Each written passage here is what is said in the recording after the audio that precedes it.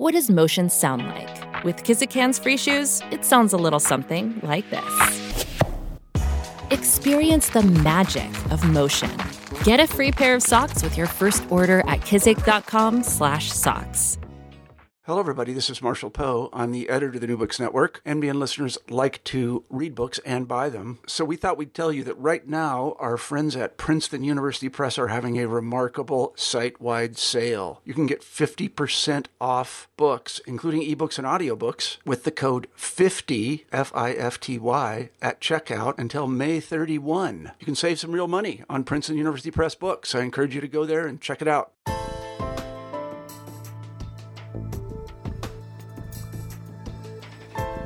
Hi, and welcome to New Books in Genocide Studies, part of the New Books Network of podcasts.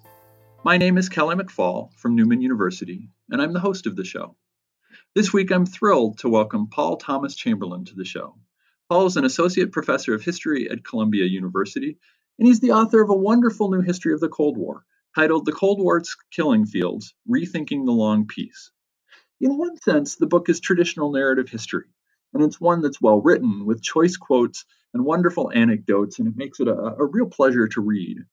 But on a deeper level, the book invites us, or perhaps compels us, to rethink our understanding of the Cold War and the place it played in the history of the globe in the second half of the 20th century. In particular, it reminds us that despite the label the Cold War, that there were very real human costs for the violence that characterized that conflict in Asia and the Middle East.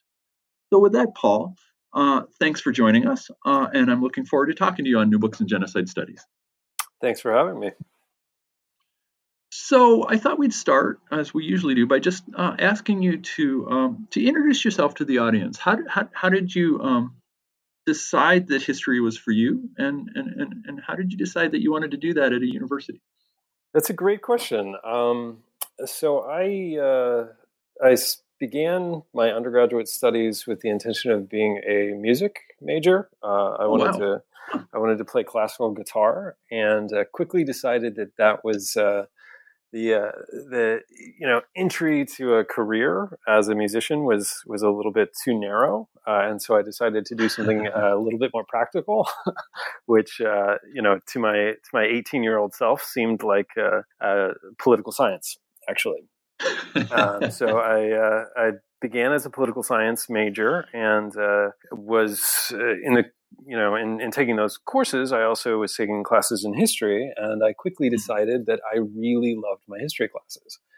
And just kind of sitting there in my classrooms at Indiana University was just kind of fell in love with the lectures I was hearing and the topic itself, and decided to eventually just kind of switch over and focus completely on writing a history.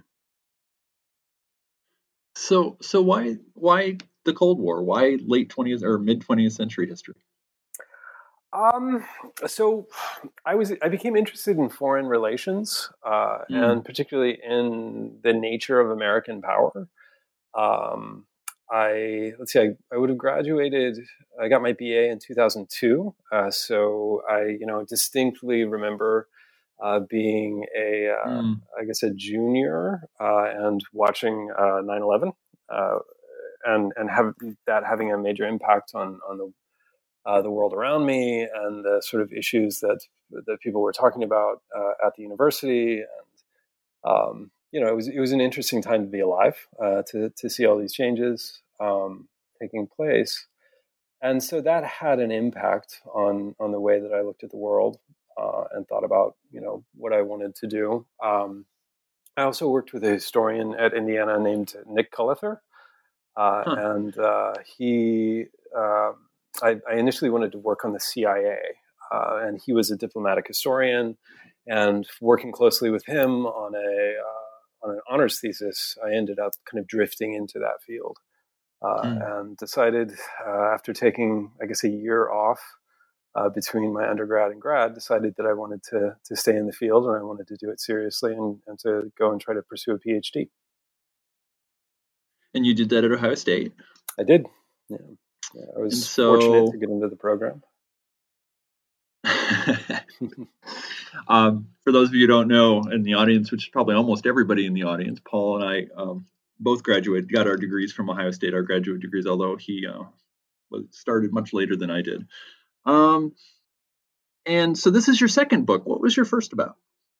So my first book was a study of the Palestine Liberation Organization in the context of what I think of as the global 1960s and 1970s. Mm-hmm. So I was interested in, on the one hand, U.S. policy toward the PLO and the question of Palestine in this formative period after the 1967 war. But really what I was more interested in was the relationship between the Palestinians and other third world liberation movements. So, for instance, I was interested in what impact the Vietnam War had on the Palestinians. To what degree were there connections between Vietnamese communists and Palestinian liberation fighters? What did those connections do for the Palestinians? And then more broadly, in the course of doing the research and getting particularly into the Arab language documents, I found that the Palestinians were actually talking extensively about third world liberation movements. So, they're the touch point for a lot of their thinking about what they ought to be doing in pursuit of their own revolution was the Chinese Revolution. And then, of course, they're talking extensively about Cuba. They're talking about Algeria, which makes a lot of sense. They're talking about the Vietnamese. Mm-hmm. And so I was really interested in this network of post-colonial revolutionaries functioning beneath the Cold War. So there's this overarching structure of the Cold War, but then beneath it, there's an entire web of international relations between, and sometimes, guerrilla movements. And so the book is really a story about how the Palestinians tried to navigate this sort of cosmopolitan third world revolutionary moment. So this book is maybe bigger, maybe not, but broader anyway. So why did you decide to write this book?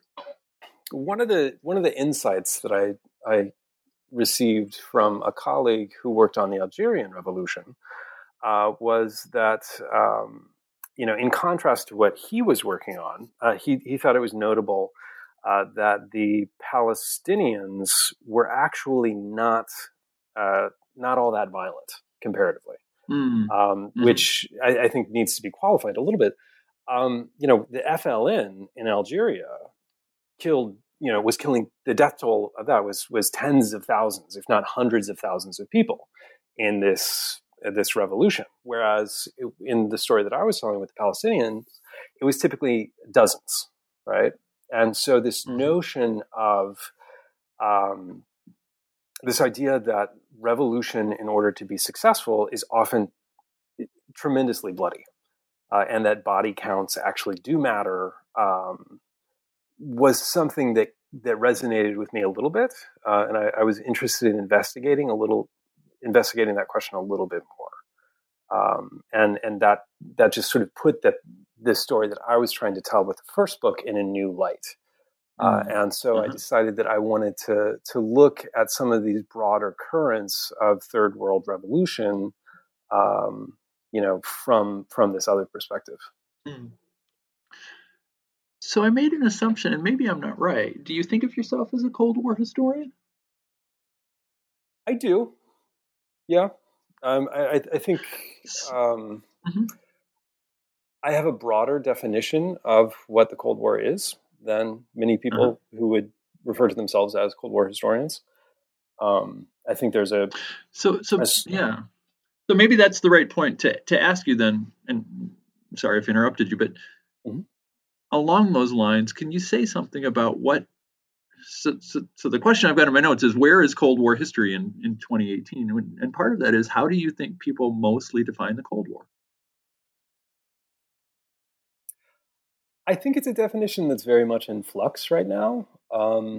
If you were to go back to the 1990s, I think that you would find that an overwhelming majority of scholars would probably argue that the Cold War consists essentially of the superpower rivalry, right? Mm-hmm. It's the United States and the Soviet Union, and it's a diplomatic contest between these two superpowers, and it's primarily something that takes place across a North Atlantic axis, so to speak, right? So you're dealing with North America, you're dealing with Europe, and you're dealing with the Soviet Union.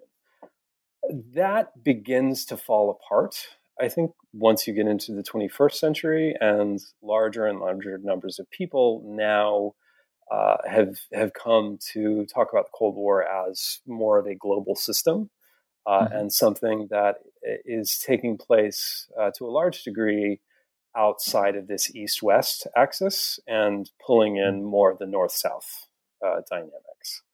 And of course, the most important work to do this is Arne Westad's Global Cold War, which came out, I think, in 2005, 2006, and I think really connected a lot of the arguments that other people were already making and became a statement that, to my mind, has really put to rest this idea that the Cold War is something that just takes place between Washington and Moscow. So tell me about the sources for your book, and maybe one way to approach this is, what do we know now that in terms of documentary access that we didn't know 20 years ago that have helped shape your argument, or could you have written this book from a documentary perspective 20 years ago? Yeah, I think it's related to this larger evolution in the historiography that goes back to the 1990s. And ties in and actually to John Lewis Gaddis's calls for a new international history of the Cold War. And in his time at Yale, he was really instrumental in pushing young scholars to learn foreign languages and go out into the world and try to get into foreign archives, not to just stay in American archives. And so this became a big movement in the mid to late 1990s, and I think has remained a major force in the field of Cold War history. This idea that if we are really interested in the Cold War, we have to be doing international history that is multilingual, multi-archival. And so to my mind, a lot of the most interesting cutting edge work being done on the Cold War seeks to do that. Initially, I think that was a response to this hope that the Soviet archives would open up after the end of the Cold War, and for a short period of time they did, but then they've kind of closed down since but certainly by the time we got into the 21st century, the access is no longer really there. But this same spirit, I think, led a lot of scholars to go out into other parts of the world. So, for instance, we know a lot more about what the Algerians were doing. We know a lot more about what the Vietnamese were doing. We know more about what the Koreans were doing. So I think a lot of the new scholarship that I used to write my book was written by people who were doing this multilingual, multi-archival type of work, and that was my first book. I sought to do that with the Palestinians, and this current book, the Cold War book, is largely synthetic in bringing a lot of that together. But in addition to that, we've also had a large cache of documents that were not only declassified, but made widely available by the CIA. This is the CREST collection that used to only be available if you were to go to the National Archives in Maryland and sit on a computer that was presumably owned and controlled by the Central Intelligence Agency. But they... I guess maybe 5 years ago, at this point in time, they put all of these files online. And so I was able to use a lot of those files as well. So the book is titled The Cold War's Killing Fields and subtitled Rethinking the Long Peace. Can you say something about why you chose that title and subtitle? Yeah, so the title itself, I was trying to conceive of a way to discuss a geography of mass violence during the Cold War. My sense was that when people in my field, when historians who worked on the Cold War talked about the Cold War, they'd largely come around to this idea that there was a lot of violence taking place around the world during the Cold War. I remember back in the 1990s, Walter Lefebvre wrote an essay in a edited collection about the end of the Cold War, and he throws out the number that something on the order of, I think, 21 million people are killed in violent conflicts during the Cold War. And in part, this is a response to John Gaddis's argument about the long peace. But what Lefebvre does is he throws out this number of 21 million, but he doesn't really go on to explain, where. Right. It's the idea is that millions and millions of people die in the third world, and then he moves on, and he does that because he has other interests. But that just kind of has remained a hanging question. So really none of the other books on the Cold War and the Third World really try to map out a geography of where this takes place. So one of the key things I wanted to do with the book was to really dig down into this question of, where and when this violence takes place, right? Because it struck me that we didn't really have a satisfying answer. And as a result, we sort of had this shapeless sense of the Cold War and the Third World. It was this idea that the Cold War just kind of happens everywhere in the Third World, that the Third World is just a bad place to be between 1945 and 1990, which in the broadest brushstrokes is true, but the reality is the violence is happening in specific places at specific times. And so one of the things I wanted to do with the title was to capture a certain sense of geography. And so I was playing around with different names for this strip of territory that I ultimately identified as representing the central theater of military operations and mass violence during the Cold War, which is essentially a strip of territory running from Manchuria down into Southeast Asia, then across South Asia, and ending in the Middle East. You talk in your introduction about using a metaphor of the Cold War as functioning as a kind of central nervous system. Can you talk about what you mean by that? Yeah. So that idea came actually from an article that I had read. That was one of the articles that was written by Michael Geyer and Charles Bright. And I think they were talking about great power competition in the 19th century, but I might be mistaken.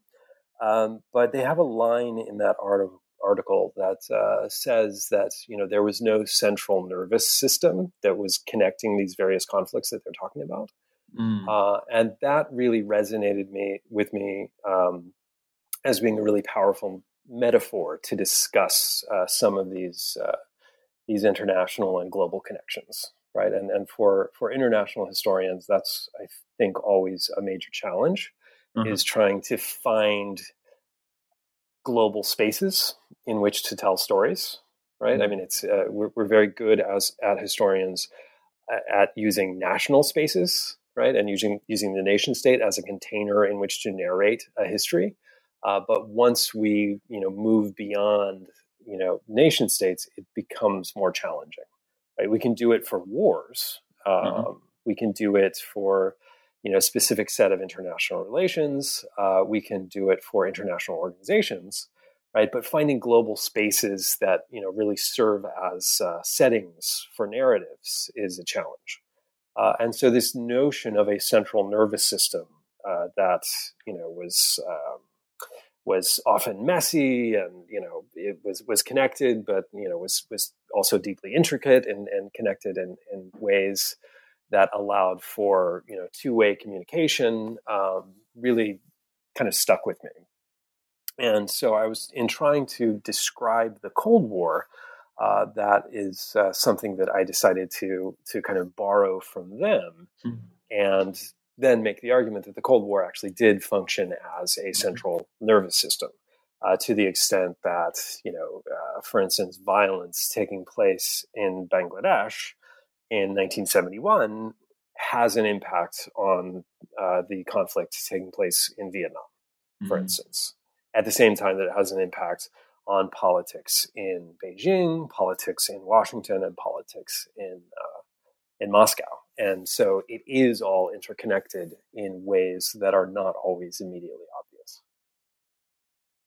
So we'll get into specific questions about each of these phases as we go along, but can you divide, broadly speaking, the Cold War in these regions into three phases? Can you just kind of summarize these three phases and how they differed from each other?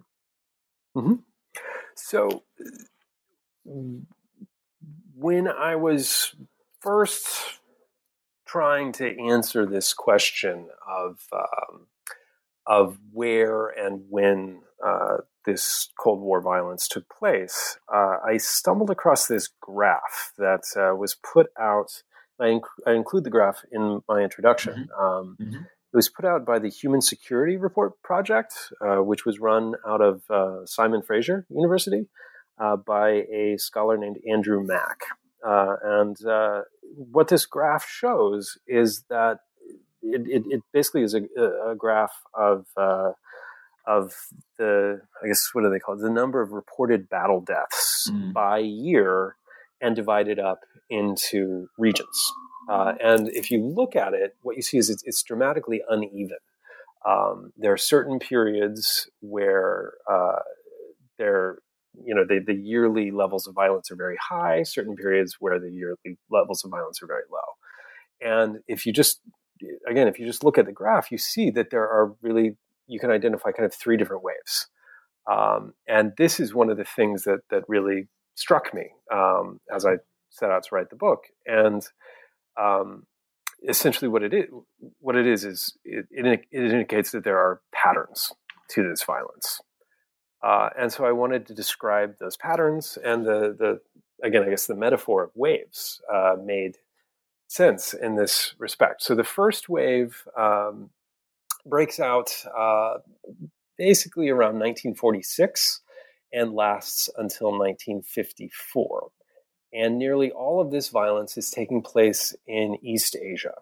And it's essentially composed of the Chinese Civil War and the Korean War, and to a lesser degree, the French Indochina War. And so basically this is a series of conflicts, all of which take place, they're connected by both time and place. And so that's the first wave. And of course, it comes to an end in 1954 as a result of the Geneva negotiations that resolves the Korean War, that brings about an end to the French Indochina War. And then you have a period of relative peace consuming the second half of the 1950s. In the 1960s, violence picks up again. This time it's concentrated around South and Southeast Asia. So again, the second wave of conflicts that are both geographically and chronologically close together. That wave lasts into the 1970s and really comes to an end with the Third Indochina War, circa 1979. A third wave then breaks out at the end of the 1970s, this time located in Central Asia and the Middle East, and essentially lasts through the 1980s and ends basically right around 1990.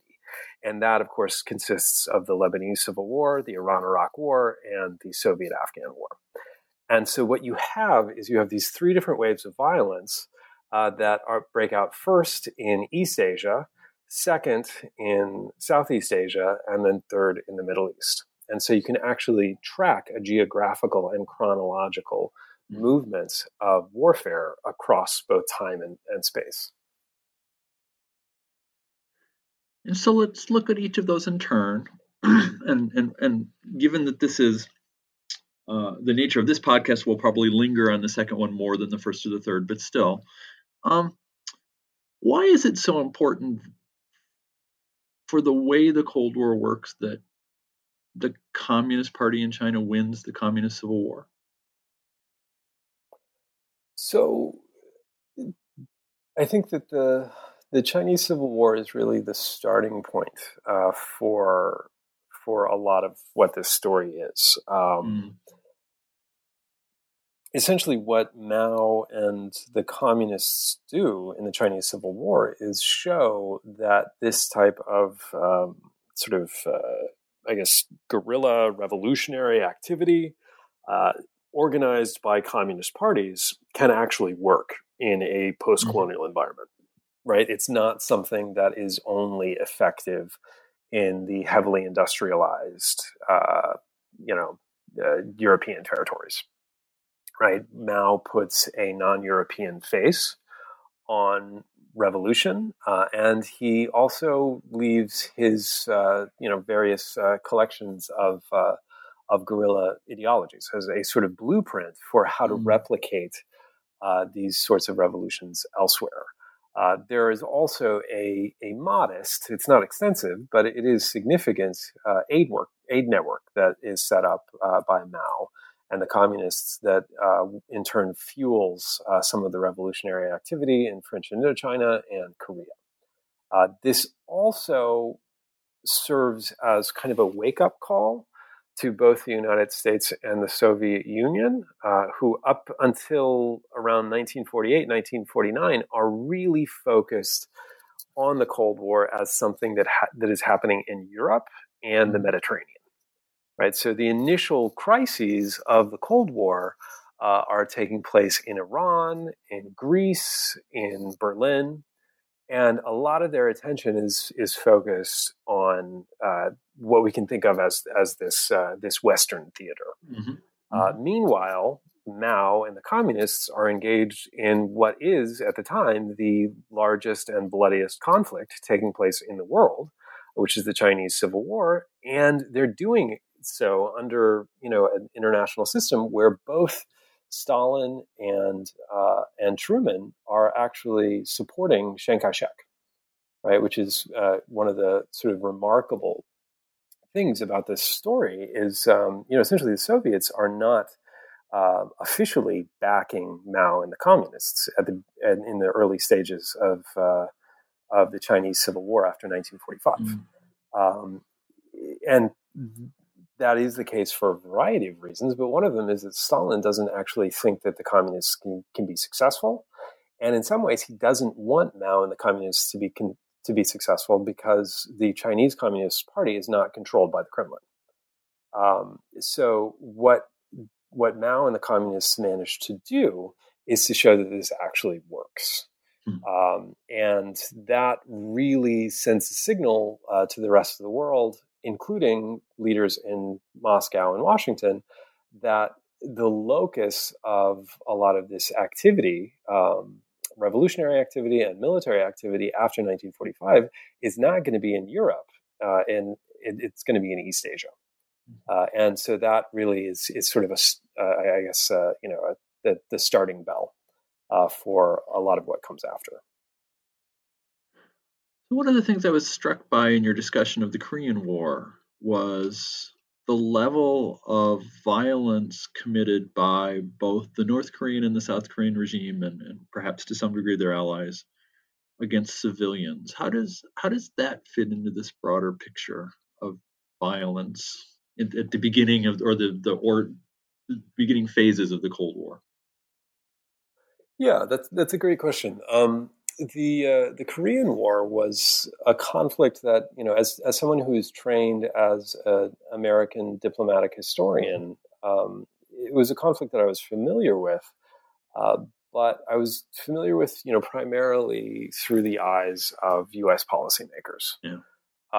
And so there's a very, very compelling, very engaging narrative in the historiography of what the Korean War was, as far as the Americans were concerned.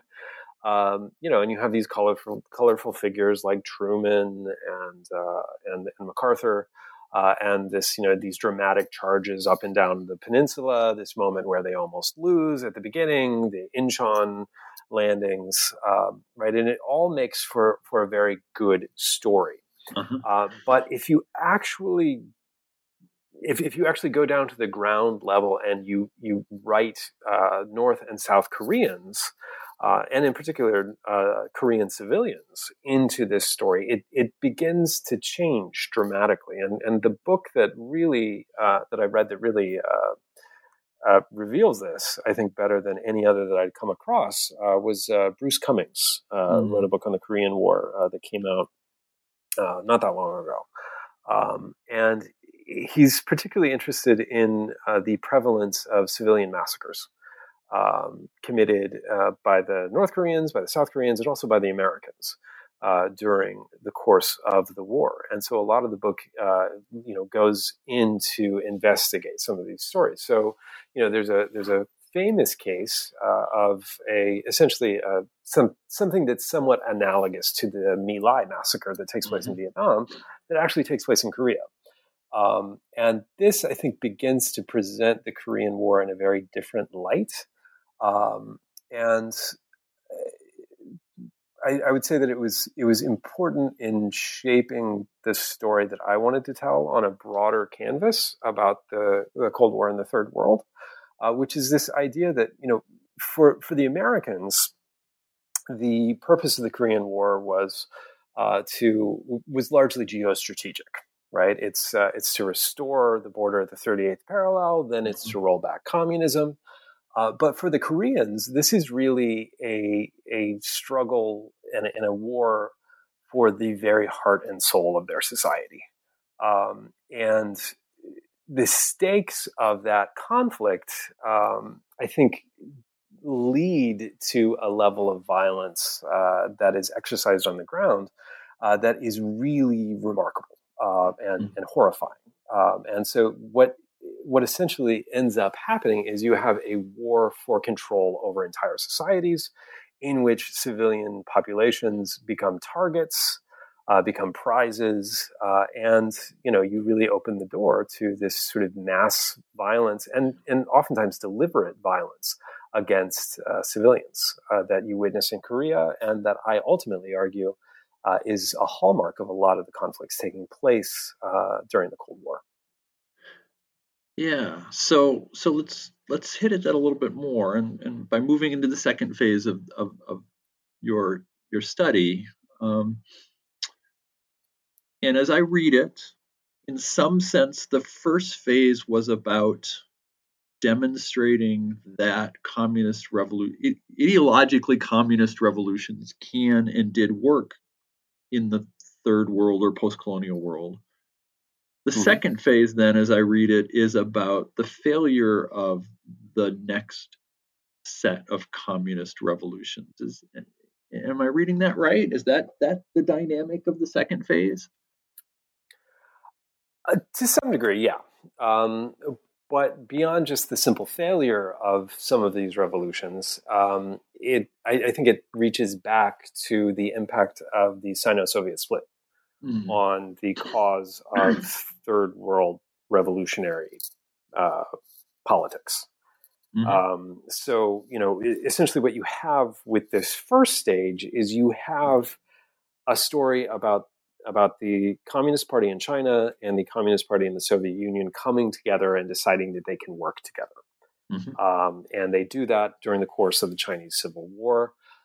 They continue to work together, to varying degrees in the Korean War and in the French Indochina War. But there are seeds for later conflicts that exist in the relationship already by the late 1940s, in part as a result of resentments on the part of the Chinese that the Soviets don't do more to help the Chinese revolution during the Chinese Civil War.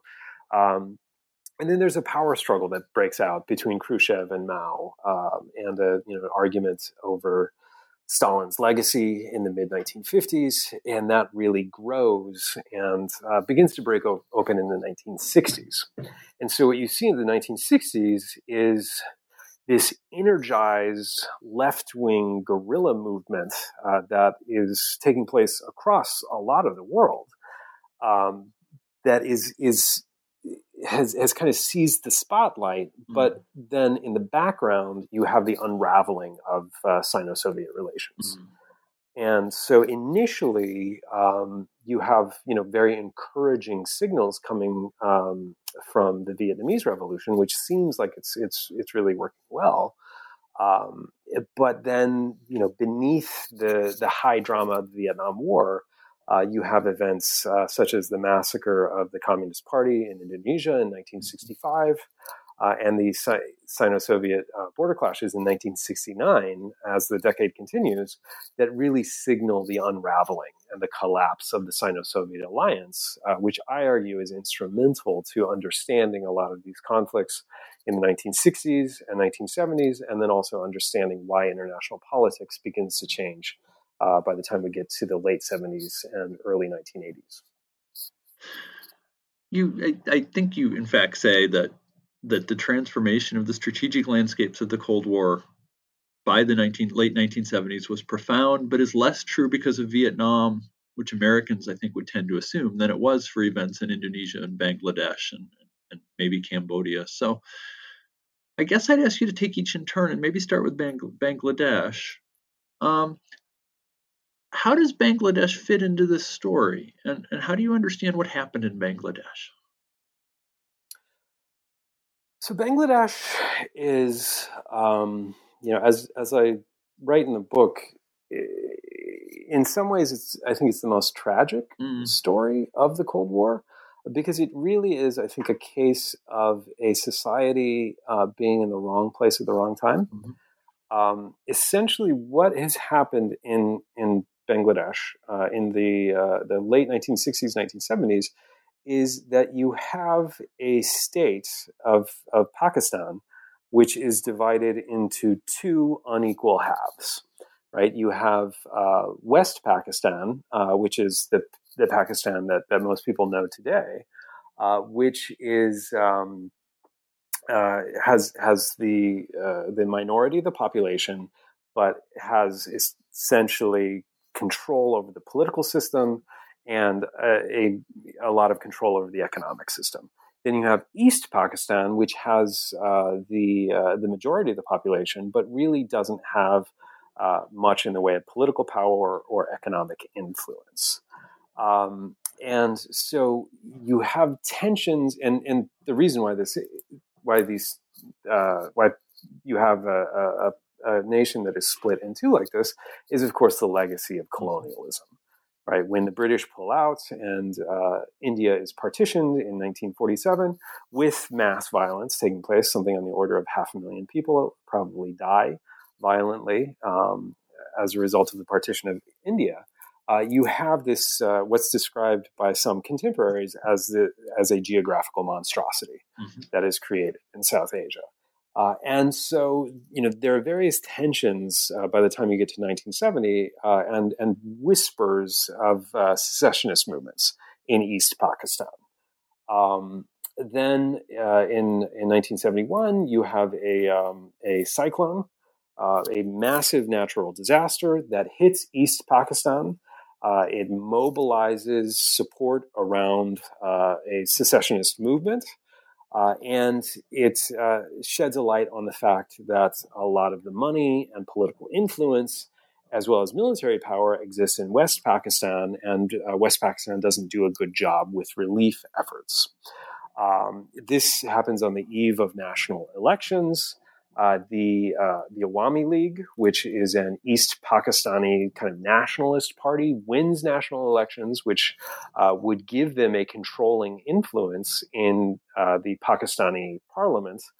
And Pakistani leaders decide that they don't want to allow this Awami League to take power because they fear that the new leaders will pull East Pakistan out of the country. So they essentially launch a widespread crackdown against the Awami League and against what we can think of as proto-Bangladeshi revolutionaries, which develops into a full-blown guerrilla war. Now, the tragedy in all of this comes in because this is precisely the time that Richard Nixon and Henry Kissinger are negotiating what will become the opening to China. And Pakistan, particularly leaders in West Pakistan, provide the back channel that allows Nixon and Mao eventually to come together in 1972. So this really is a case of Pakistan, or rather East Pakistan, soon to become Bangladesh, being in the worst possible place in the worst possible time. So as the violence in East Pakistan develops into what U.S. State Department officials call a selective genocide, the Nixon administration continues to supply military equipment to the West Pakistani military, which is engaging in massive civilian atrocities against the East Pakistani population, which in turn, it becomes a major international humanitarian issue, is an important story in the development of a broader human rights consciousness in the 1970s, and essentially allows for this strategy to continue. Eventually, the West Pakistani crackdown is brought to an end when India decides to launch a war against the Pakistani military forces, in large part because Indian officials are concerned about the destabilizing influence of the massive refugee flows coming from East Pakistan into India, which is threatening to sow chaos and potential state collapse in India itself. And this leads directly into the 1971 India-Pakistan War, in which, once again, Henry Kissinger and Richard Nixon are on the wrong side of history. They support the Pakistanis. They see this as a case of Indian aggression, and ultimately as a kind of a proxy conflict of the larger Cold War. They fear that the Soviets are behind some of these activities. And essentially, in the course of the violence, hundreds of thousands of East Pakistani civilians are killed. But Bangladesh gains its independence. So if Bangladesh was a tragedy, I see you writing about Indonesia as maybe a turning point. Is that an accurate sense of how you see the massacres in Indonesia? Absolutely. Yeah. I see Indonesia as, again, a reflection of some of these tensions growing out of the collapse of the Sino-Soviet alliance. Mm-hmm. So Indonesia in the early 1960s really is a site of what we can think of as a three-way competition between the United States, China, and the Soviet Union for influence. And at the center of this, you have Sukarno, who is trying to maintain control over this post-colonial state that he has created. It's an incredibly diverse country made up of scores and scores of different ethnic groups. And Sukarno, has throughout his time in office tried to balance these groups off of each other. So by the early 1960s, you have this situation where the United States is backing conservative leaders in the Indonesian army. The Soviet Union has a level of support among leaders in the Air Force because the Soviets provide aircraft to the Indonesian Air Force, and the Chinese have a great deal of influence in the Indonesian Communist Party, PKI. And this all begins to fall apart in 1965 as Sukarno begins to move Indonesia closer to China. And you have what looks like, but has not, I think, yet been proven to be some sort of U.S. involvement in what becomes a coup. that will ultimately remove Sukarno, but also have the side effect of unleashing a military-led massacre of the Indonesian Communist Party. And something on the order of about 500,000 people probably are killed in a relatively short period of time between the fall of 1965 and the spring of 1966 in Indonesia. Now, for the Cold War, and particularly for U.S. ambitions in Southeast Asia, what this means is that you have essentially Chinese influence in one of the largest countries in the world and the largest and most strategically significant country in Southeast Asia. You have Chinese influence being devastated, right? The PKI is destroyed, and China essentially loses its foothold in Indonesia. At the same time, the military leader, Suharto, comes to power in Jakarta and establishes a military-led regime that is strongly pro-Western in its Cold War orientation, which is tremendously good news for the United States and U.S. leaders who are concerned about fighting the Cold War in Southeast Asia.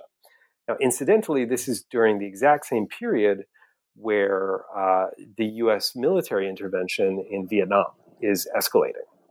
And of course, the American intervention in Vietnam is carried out in large part under the logic of the domino theory, this idea that communist revolutions in one country are likely to destabilize entire regions. And so essentially, the fall of Sukarno and the rise of Suharto, along with the massacre of the PKI in Indonesia, transforms Indonesia from what had been a battleground between the United States, the Soviet Union, and China to a firmly pro-Western state with a conservative military regime in charge. What that ultimately means is that the domino theory no longer matters, because even if South Vietnam falls, if it knocks over Cambodia, if it knocks over Laos, ultimately the real prize in Southeast Asia is Indonesia, and Indonesia is not going to fall. And so this really represents a turning point. Historians argue that it encourages the Chinese to rethink a lot of their activities in kind of encouraging revolutionary activity in the post-colonial world, and begins a process which will culminate with Nixon's opening to China and the realignment of Beijing away from Moscow and toward the United States, which represents the final collapse of the Sino-Soviet alliance. And so if Bangladesh, East Pakistan, is a tragedy and Indonesia is a turning point, what is Cambodia? Cambodia is also a tragedy, I think. But it's a tragedy, but it's also, I think, a major warning signal to other aspiring post-colonial revolutionaries. Because essentially what you have in Cambodia is you have a case where you have a country that had initially tried to remain neutral in the war taking place between North and South Vietnam, but it ultimately fails to do so. As a result of that failure, it descends into a full-blown communist revolution, in which out of which the Khmer Rouge creates a new regime. That regime proves to be genocidal in what I argue is one of the darkest chapters of the Cold War. And then, in the space of several years, seeks to wage a total revolution, turning the clock back to year zero, unleashes massive political purges and brutal violence upon the population, empties out the major cities and towns in the country, sends the population out in the countryside, and unleashes a widespread famine that kills something around maybe 1/5 of the population, maybe more. And then at the end of this, ends up starting a war against communist Vietnam, in which the Khmer Rouge is completely defeated, and the entire specter of post-colonial communist solidarity is destroyed, right? Because essentially, with the Third Indochina War, you have a case of three of the most successful revolutionary communist states in East Asia going to war against each other. You have the Vietnamese invading Cambodia, or rather invading Democratic Kampuchea and overthrowing the Khmer Rouge. And then you have the People's Republic of China launching a war against Vietnam. So what this does, I think, the combination of these revelations of just how brutal the Khmer Rouge rule had been, alongside the specter of these three revolutionary communist states going to war against each other, I think really saps a lot of the enthusiasm in the post-colonial world from this idea that left-wing communist, socialist, revolutionary politics is an effective way to build a post-colonial state. Mm-hmm. So the next wave of violence happens in the 80s, and you argue that it's in some ways just as bloody or almost as bloody, but the ideological motivations, the driving nature of that violence is different. So talk a little bit about that change in the motivations for violence. So what happens in the 1970s, and this is that directly relates to the Third Indochina War and the Sino-Soviet split, is that you have this idea that the best way to stage a post-colonial revolution is to essentially adopt a model that was written by Lenin and then revised by Mao, and try to replicate it in your own country. Well, in the 1970s, that begins to fall apart as a result of the Sino-Soviet split and what is happening in Southeast Asia and the Third Indochina War. Instead, by the end of the 1970s, you have the emergence of what appears to be a much more dynamic, much more successful revolutionary force, and that, of course, is the Iranian Revolution in 1979. Which over the course of 1979 and into 1980 takes a theocratic turn. And I argue that is really a story that is related to these broader sort of international changes in the form of the dissolution of third world communist solidarity. Right. So essentially, if you are an aspiring revolutionary circa 1980, you can look out at a world in which the Soviet Union and the People's Republic of China are essentially rivals, if not open enemies. Mm-hmm. You can look out at a world in which the Chinese have gone to war against the Vietnamese have gone to war against the Cambodians, and you can look out at a world in which Khomeini is in power in Tehran at the head of what appears to be a remarkably successful revolution. And so essentially what this does is present a choice to a lot of these aspiring revolutionaries that makes it clear that communism might not actually be the best way to organize revolutionary political activity. Mm. And instead, rather than sort of left-wing politics,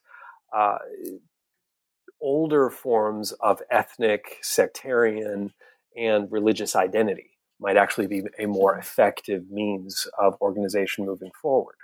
Now, at the same time, the Sino-Soviet split also strips away one of the key sources of financial, diplomatic, and military aid that had existed to revolutionaries around the post-colonial world. Right? In the 1950s, 1960s, the Soviet Union and Communist China were, excellent places to go if you sought ideological training, if you sought weapons as an aspiring revolutionary. By the 1980s, the biggest source of foreign aid for revolutionary groups is actually coming from the United States, from Pakistan, and from Saudi Arabia. And so there is also, I think, kind of a material component in this where the Sino-Soviet split destroys communist solidarity and destroys a lot of these revolutionary aid networks. The United States, Pakistan, and Saudi Arabia by the 1980s have stepped in and become major backers of revolutionary activity. But of course, in this case, they're not backing communist revolutionaries. They're backing revolutionaries that organize themselves around ethnic and religious nationalism. I'm watching the time a little bit. And so I thought I'd ask a kind of a broader umbrella question. And that is, you say that throughout this entire period, violence becomes a key instrument in state building. Maybe you could expand on that and explain what you mean. So, for a variety of reasons, I think during the Cold War, what ultimately happens is that you find that a lot of the most successful post-colonial state builders end up being individuals and groups that can marshal mass violence. I think to some degree that is a Cold War phenomenon. Part of that stems from the fact that you have an international system that is characterized by intense ideological polarization. So, for instance, if you're an aspiring post-colonial leader and you need foreign aid, a good way to do that is to identify yourself as either, stridently anti-communist, and thus reaching out to the United States and its allies for support, or a sort of dyed-in-the-wool Marxist-Leninist and reaching out to Moscow. And the influence of the superpowers, the influence of the Cold War, and the influence of aid networks emanating from Washington and Moscow, I think encourage a radicalization of post-colonial politics. The more moderate groups, individuals, such as Sukarno, who try to chart a middle course, ultimately become pushed out in a lot of these cases. And frequently, that violence is a key part of this. So I think to some degree, the Cold War, shapes that story. But part of this also, I think, is not a story about the Cold War at all. Part of it, I think, is just a reflection on the nature of state building, because you can go back to and look at the creation of other nation states in earlier centuries, and very often they are characterized by periods of mass violence. So there are certain changes that take place during the Cold War that I think fuel some of this, but there are also continuities with earlier eras as well. Well, it's an outstanding book, and I learned a lot from it, and I encourage listeners to go out and grab it. It reads well. He really does have an eye for quotes and for anecdotes. In particular, while I always understood that Nixon and Kissinger were somewhat cynical and realpolitik, there are some quotes that you have pulled out that made my jaw drop in the level of the cynicism. But we always end with the same two questions. So the first one is, can you maybe recommend to the listeners and maybe to me, my semester is done in about 6 hours, and in theory, I have a whole weekend to postpone grading by reading.